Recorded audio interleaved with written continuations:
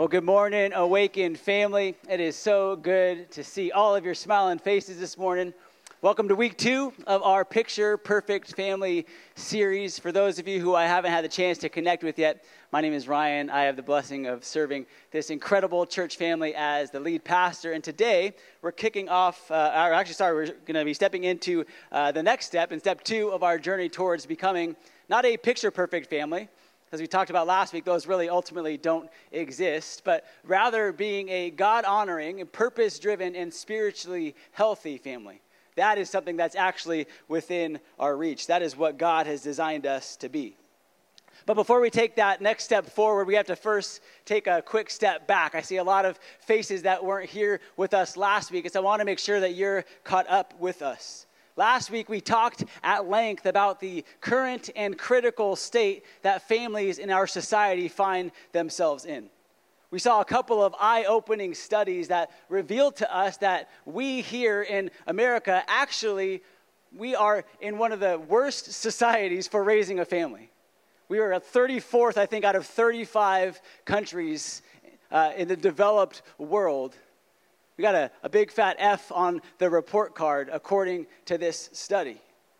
I don't know about y'all, but it was a big eye-opener for me.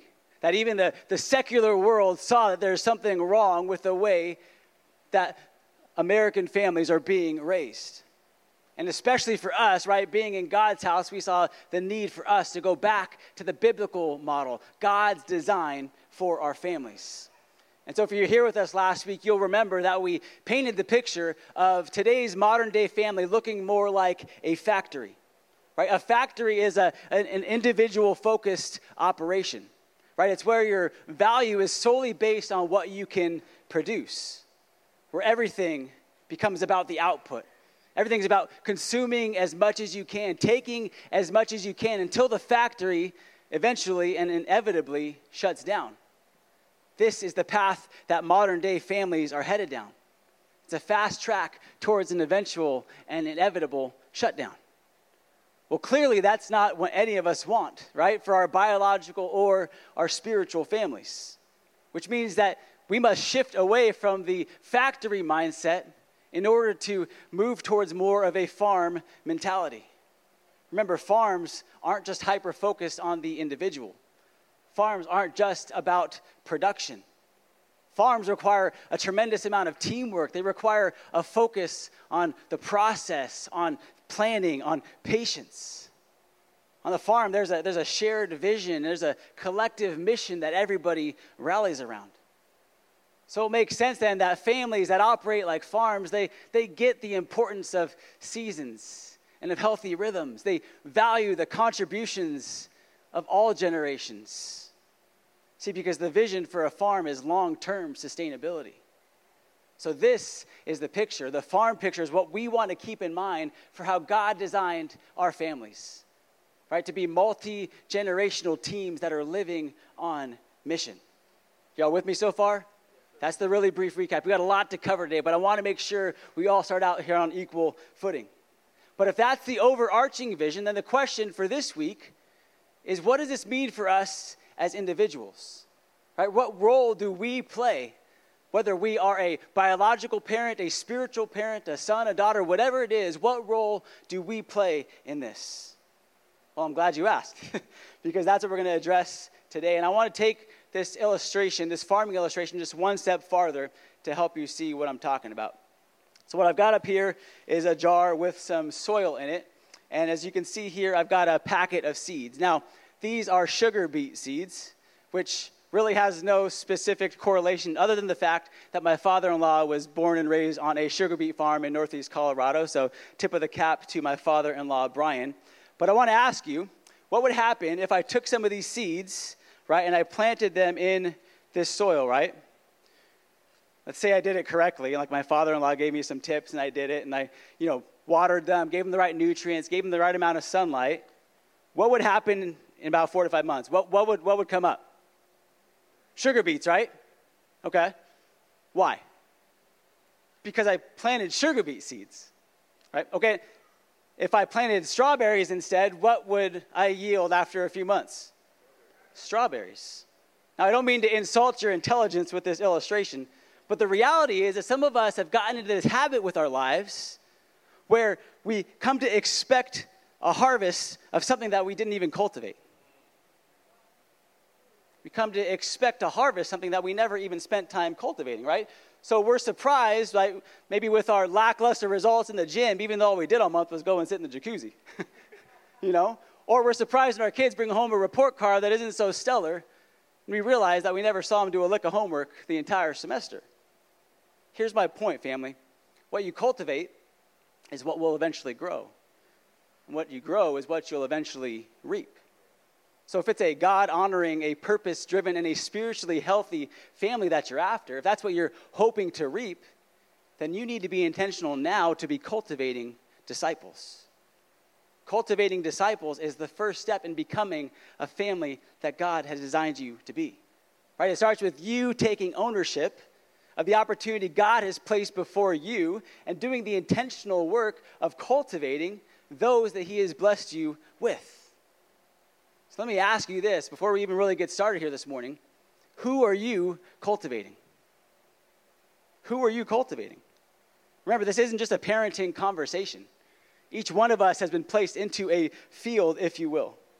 Each one of us has been surrounded by a biological and or a spiritual family in which we can be and we should be cultivating disciples.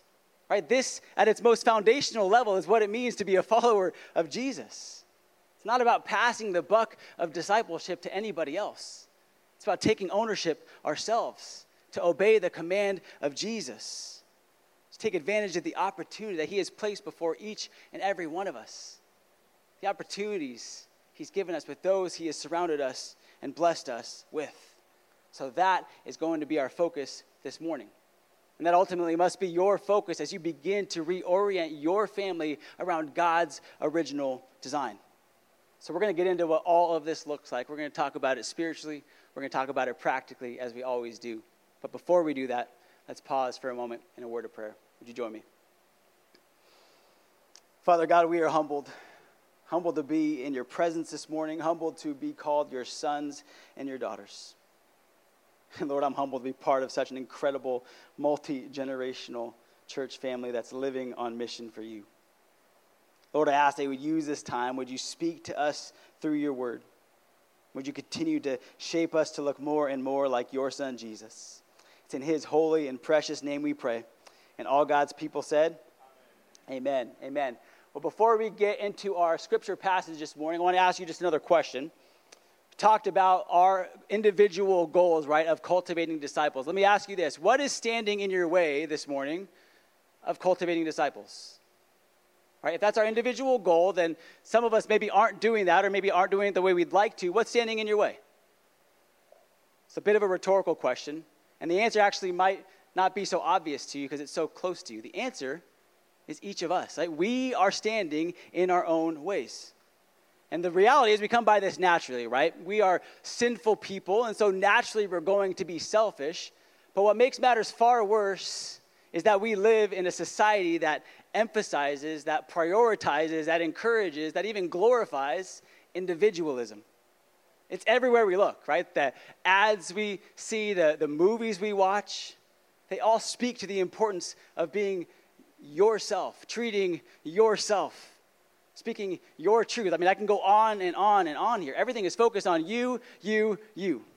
Right? Even churches over the last couple of decades have shifted their message away from the community type of language to be individually focused.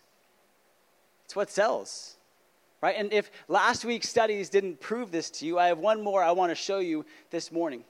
This graph here is from a recent study that sought to discover which countries were more inclined towards individualism versus those that were inclined towards what they called collectivism. Do you notice who sits atop the individualist leaderboard? It's us. I'm sure that comes as no surprise to us. There is no other country that places as great of an emphasis on the individual more than we do. So guess what the natural result is? That there is little to no emphasis placed on community, or in this case, placed on the family.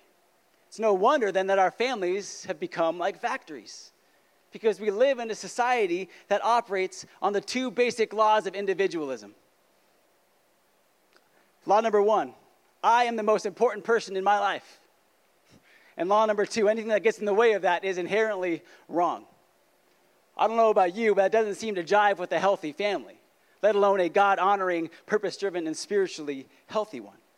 I mean, depending on how you interpret the data we just saw, we probably live in the most selfish country in the entire world. And yet, as followers of Jesus, we're called to live quite the opposite of that, aren't we? As followers of Jesus, we are to look beyond ourselves, to follow Jesus' example in humbling ourselves, to lay down our lives for others. Well, that flies right in the face of those 2 laws of individualism. So what that ultimately means, family, is that we have to make a choice. We have to make a choice to follow the ways of the world or to follow the ways of Jesus. To give in to individualism, right, and to measure ourselves by what we produce, or to follow Jesus and to be measured by the life we pour out. The choice is ours to make. And today, we're going to look at a very familiar passage that not only draws that line in the sand for us, but also gives us the practical insight for how we can live these countercultural lives that are focused on others in the midst of a world that desperately wants us to focus on ourselves.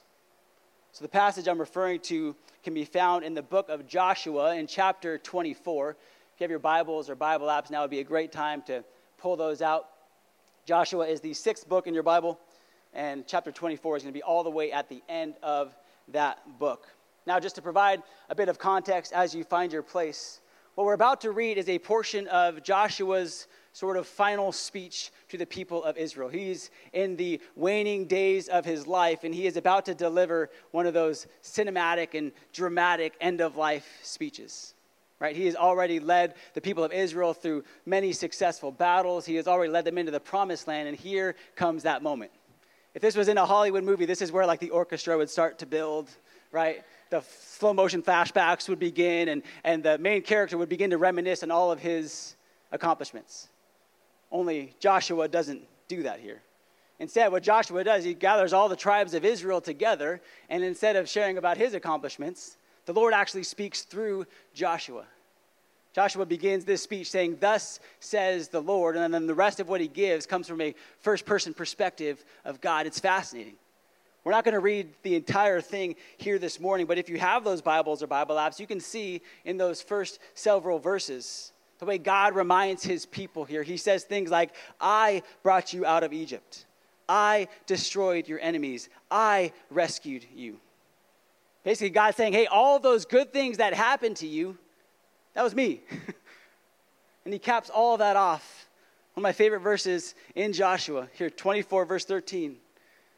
God reminds him, he says, "I gave you a land on which you had not labored, and cities that you had not built, and you dwell in them. You eat the fruit of vineyards and olive orchards that you did not plant." Now, I know that's for the people of Israel, but I think some of us need to hear that message this morning. See, over and over again, God is reminding his people of his faithfulness and of his provision. And notice that unlike a lot of the other speeches that the Israelites get, there's no instructions, there's no warnings, there's not even any mention of the many failures that had occurred in their past. This is simply God reminding them of his presence and the things that he had done on behalf of his children. And then in light of his faithfulness, then Joshua concludes this speech by laying down this challenge. You've probably heard these verses before, but join me in verses 14 and 15. It says, "Now therefore, fear the Lord. Serve him in sincerity and in faithfulness.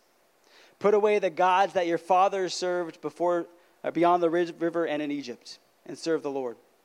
And if it is evil in your eyes to serve the Lord, choose this day whom you will serve, whether the gods your fathers served in the regions beyond the river, or the gods of the Amorites in whose land you dwell.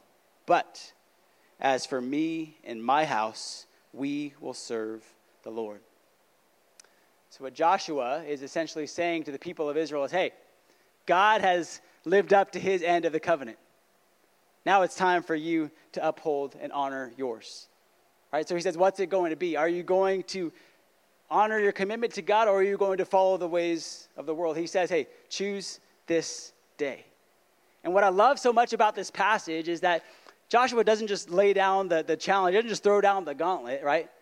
But through Joshua, God actually gives us the guidance we need, not just to accept this challenge, but to actually flourish in it.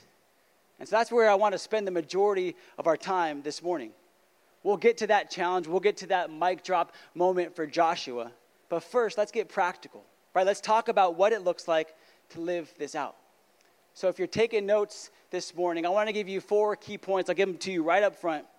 These are going to be what's going to help us to accomplish that individual goal of cultivating disciples. And it's going to set us up to accomplish that eventual goal of being the God-honoring, purpose-driven, spiritually healthy families that we were designed to be. So if that's the harvest you are trying to reap, if that's what you're trying to cultivate, here are the 4 things you need to cultivate in your own life first. First, you need to cultivate a spirit of gratitude. Second, cultivate a posture of worship. Third, you must cultivate a heart of service. And then lastly, you need to cultivate a life of devotion. Spirit of gratitude, a posture of worship, a heart of service, and a life of devotion. That is what we are after. So let's break each one of these down, starting by cultivating a spirit of gratitude. Now, this is number 1 on our list because it was number 1 on God's list. Remember, it's God who's given this speech. Joshua is just the vessel. And God chooses to use about 90% of this speech to focus on the things that he had done. He's pointing his people backwards. He's saying, remember when I did this. Remember when I did this. And it's not because God wants the credit, right? He doesn't need the credit. It's because he knows the risk. He knows what will happen if the Israelites start to forget that he was the one who did these things. They'll start to take the credit for themselves, right? They'll start to see the blessings and their victories as a result of their own good works. I think we all know what a recipe for disaster that can be. And so he calls his people over and over again, not just here, but all throughout Scripture, right, to remember. Because the simple fact is that our present faith is largely based on our past experiences. Say that again, our present faith is largely based on our past experience. And so the more we can see God's faithfulness in our rearview mirror, the more confidence we're going to have as we continue forward on the road of life. Are y'all following with me this morning? Good. So I want to give you a couple practical ways that we can cultivate this spirit of gratitude. I've kept it really simple, so you can hopefully remember this. Go ahead and jot it down. Work on this week. 2 ways to cultivate a spirit of gratitude. Carry a staff and share a story. Carry a staff and share a story. Now let me explain what I mean. I'm not asking you to go out and actually buy or find a staff, but in Joshua's time, it wasn't just shepherds or those who needed help walking that would carry a staff. Staff they were fairly common. And one of the reasons why they were common is that it was a means by which the people would tell the story of God's faithfulness. So what would happen is, if you carried a staff, when something major happened in your life, you would take a rock and you would either draw a little picture that symbolized what happened, or maybe you'd even just notch that staff just a little bit, so that you can look back over time and see God's faithfulness in your own life. It's like the very first version of Facebook. Nothing? Cheesy pastor joke, okay. But I want you to think back for a second. Think back to Joshua's predecessor, Moses. When Moses is standing at the Red Sea, right, the Egyptians are barreling down on the Israelites, ready to destroy them. What does God tell Moses to do? To hold out his staff, right? And as Moses holds out that staff, what do you think Moses saw? Well, beyond the staff, he saw the Red Sea, right? This seemingly impossible and impassable object standing between them and safety. But as he looked closer, I'm sure Moses saw those symbols of God's faithfulness throughout his life. I'm sure his mind was drawn back to the many, many ways that God had already been faithful, and I'm sure that gave him the strength he needed to trust that God would be faithful again. I wonder this morning what your staff could be. One of my favorite examples ever of what this looks like comes from one of my favorite couples ever. If you guys know Steve and Karen Delware, then you know just how incredible this couple is. And you know just how strong their marriage is, and how at a relatively young age, how much they are pouring into the next generation. But what you probably don't know is that their journey in marriage hasn't exactly been a cakewalk. That it has been challenging. If few years ago, this couple was on the verge of divorce. We're talking inches away. The divorce papers were signed, the whole 9 yards. But then God did something miraculous. Even though everybody else seemed to have given up, God didn't. Even though this couple would probably tell you that it took a parting the Red Sea type of miracle to bring them back together, that's exactly what God did. And here's the staff that they carry. Check this out. We have that picture. There it is. This is an ornament the couple made later on that year for Christmas. And in it are the shredded up divorce papers. Inside is that. You can put your hands together.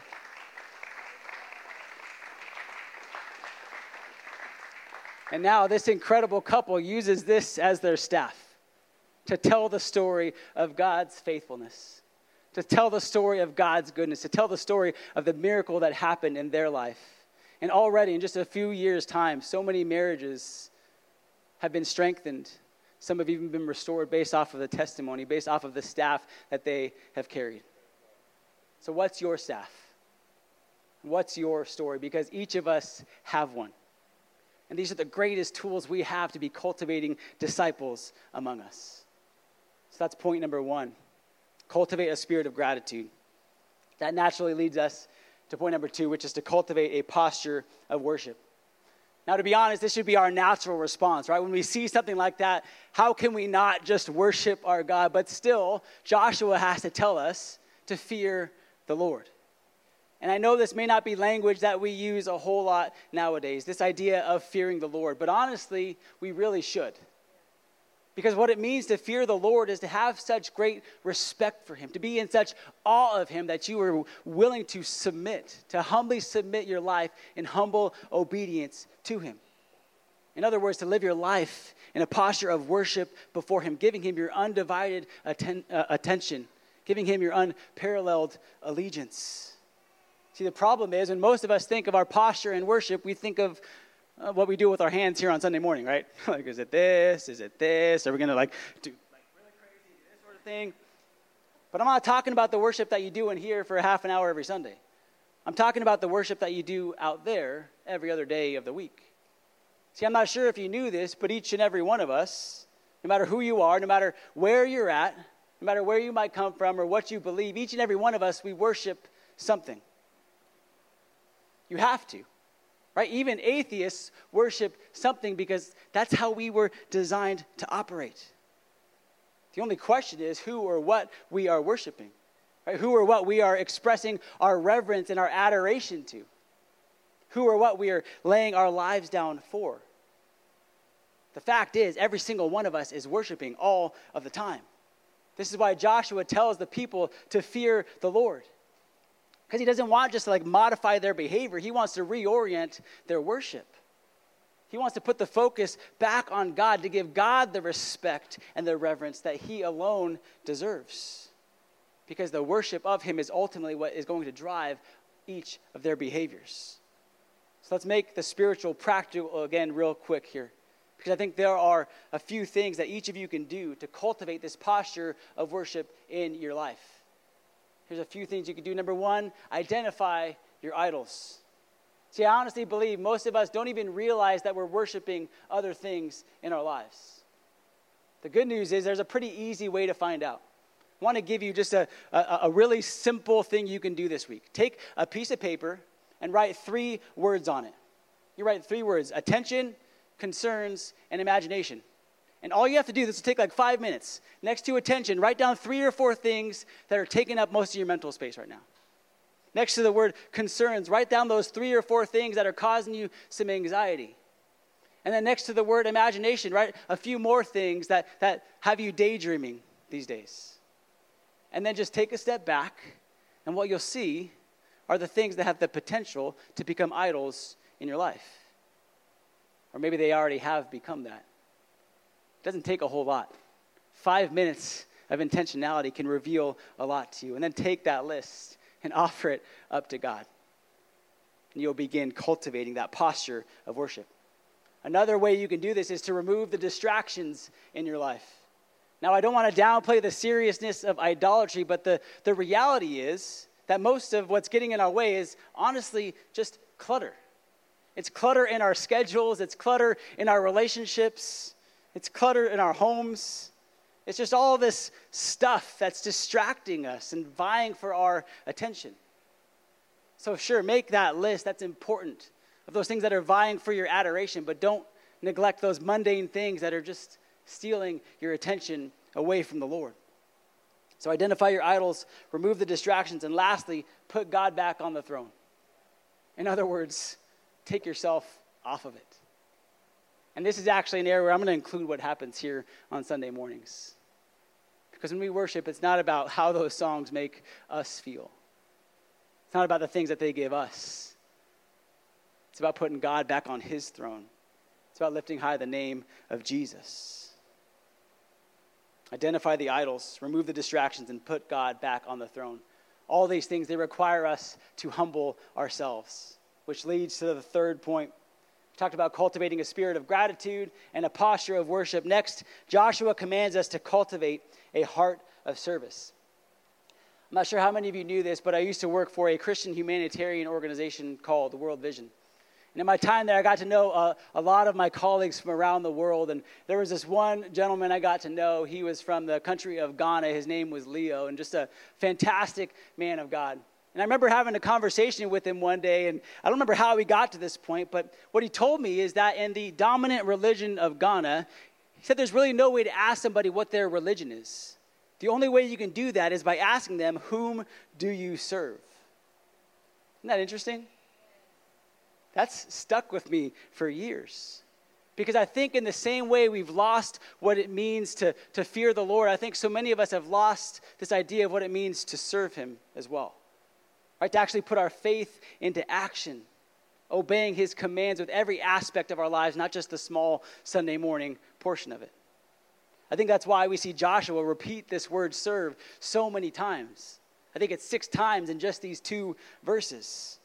Because who we serve reveals who we worship.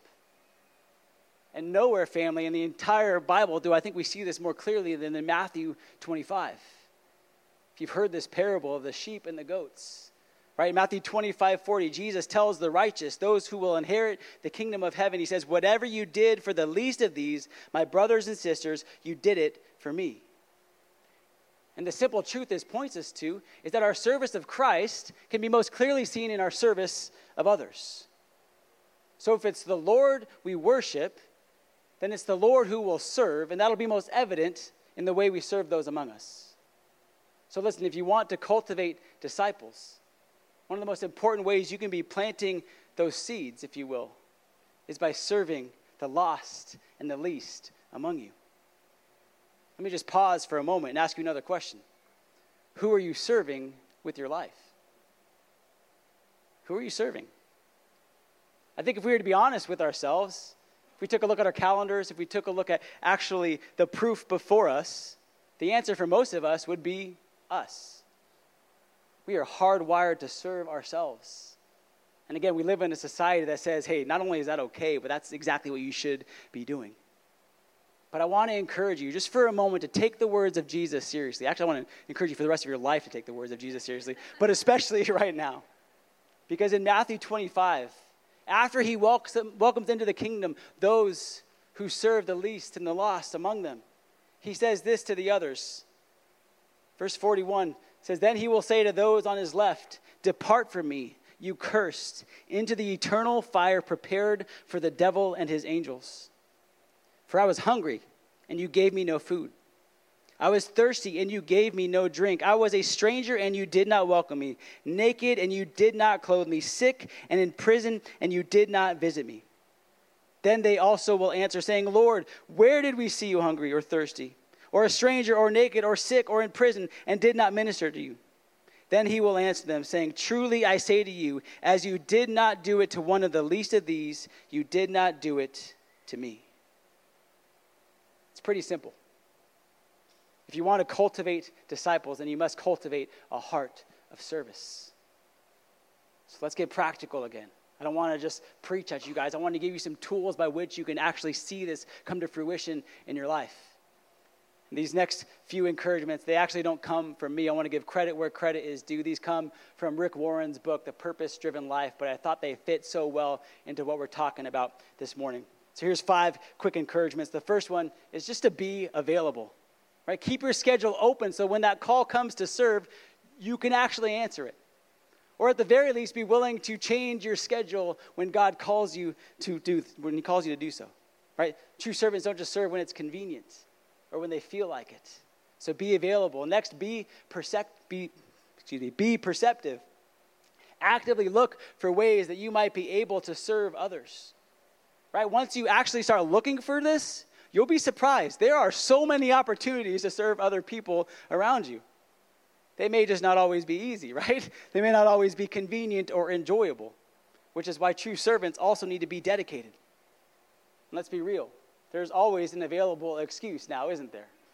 I think today excuses have become like the standard, right? But true servants don't make excuses. True servants do what they got to do to get things done. I think this is because they understand that the whole, hey, it's the thought that counts. That might work for Christmas presents. It does not work with service that never gets done. Next, be reliable. Man, I'll take ownership for at least my generation. We need this one desperately. We need true servants who are reliable, who do what they say they're going to do, who keep the promises they say they're going to keep. So be trustworthy, be reliable. Lastly, be humble. Don't serve for the applause or the acknowledgement of the people around you. Serve for that audience of one. That leads me to my 4th and final point this morning as I invite the band back up. We've talked about cultivating a spirit of gratitude, a posture of worship, a heart of service, and what this all must be grounded in is a life of devotion. So cultivate a life of devotion. That is point number 4. Joshua makes it clear here at the end of his speech that the God of Israel was not the only option for who to worship. The God of Israel was not the only option for who these people could serve. And while the gods that he mentions that the Israelites' fathers had worshipped beyond the river, while they may not still be worshipped here today, the remnants of them still exist. We're still tempted by the same desire to seek comfort and to seek satisfaction and to seek purpose in the things that we can see or touch or feel. We're still attracted by these things that fuel our desire for instant gratification.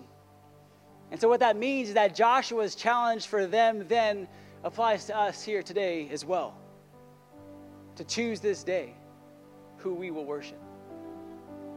To choose this day who we will serve.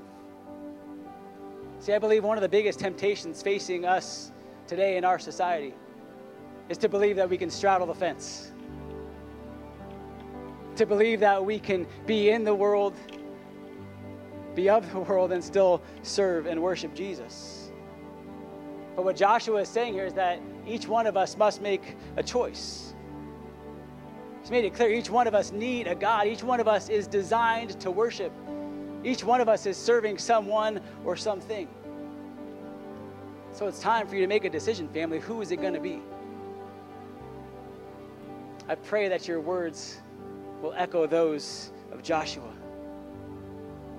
All right, as for me and my house, I pray that God would give you the courage, just the same way he gave Joshua the courage that he needed to rise against the tide of culture, to make his declaration public. All right, Joshua says, you can do what you want, but as for me and my house, we're going to serve the Lord. And here's the good news, family, is that you don't have to wait to do this. You can begin today to plant seeds and to cultivate disciples right where you're at. It's not going to be easy. It's going to be really, really hard. The growth isn't going to happen overnight. But God will be faithful. I promise you.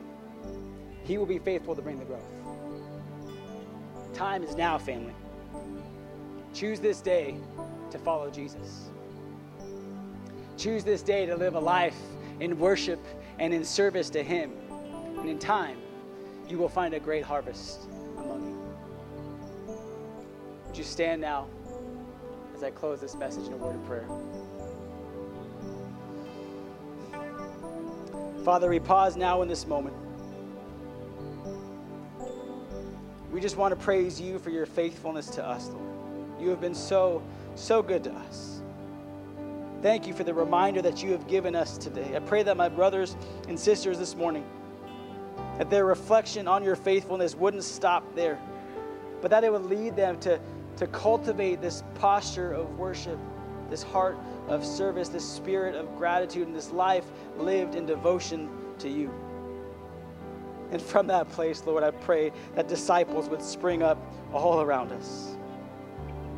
Lord, we long to see our families following you. So would you give us the courage we need to cultivate those that are among us, so that we might be God-honoring, purpose-driven, and spiritually healthy families just like you have designed us to be. We love you, Lord. We pray all these things in the name of your precious Son, Jesus.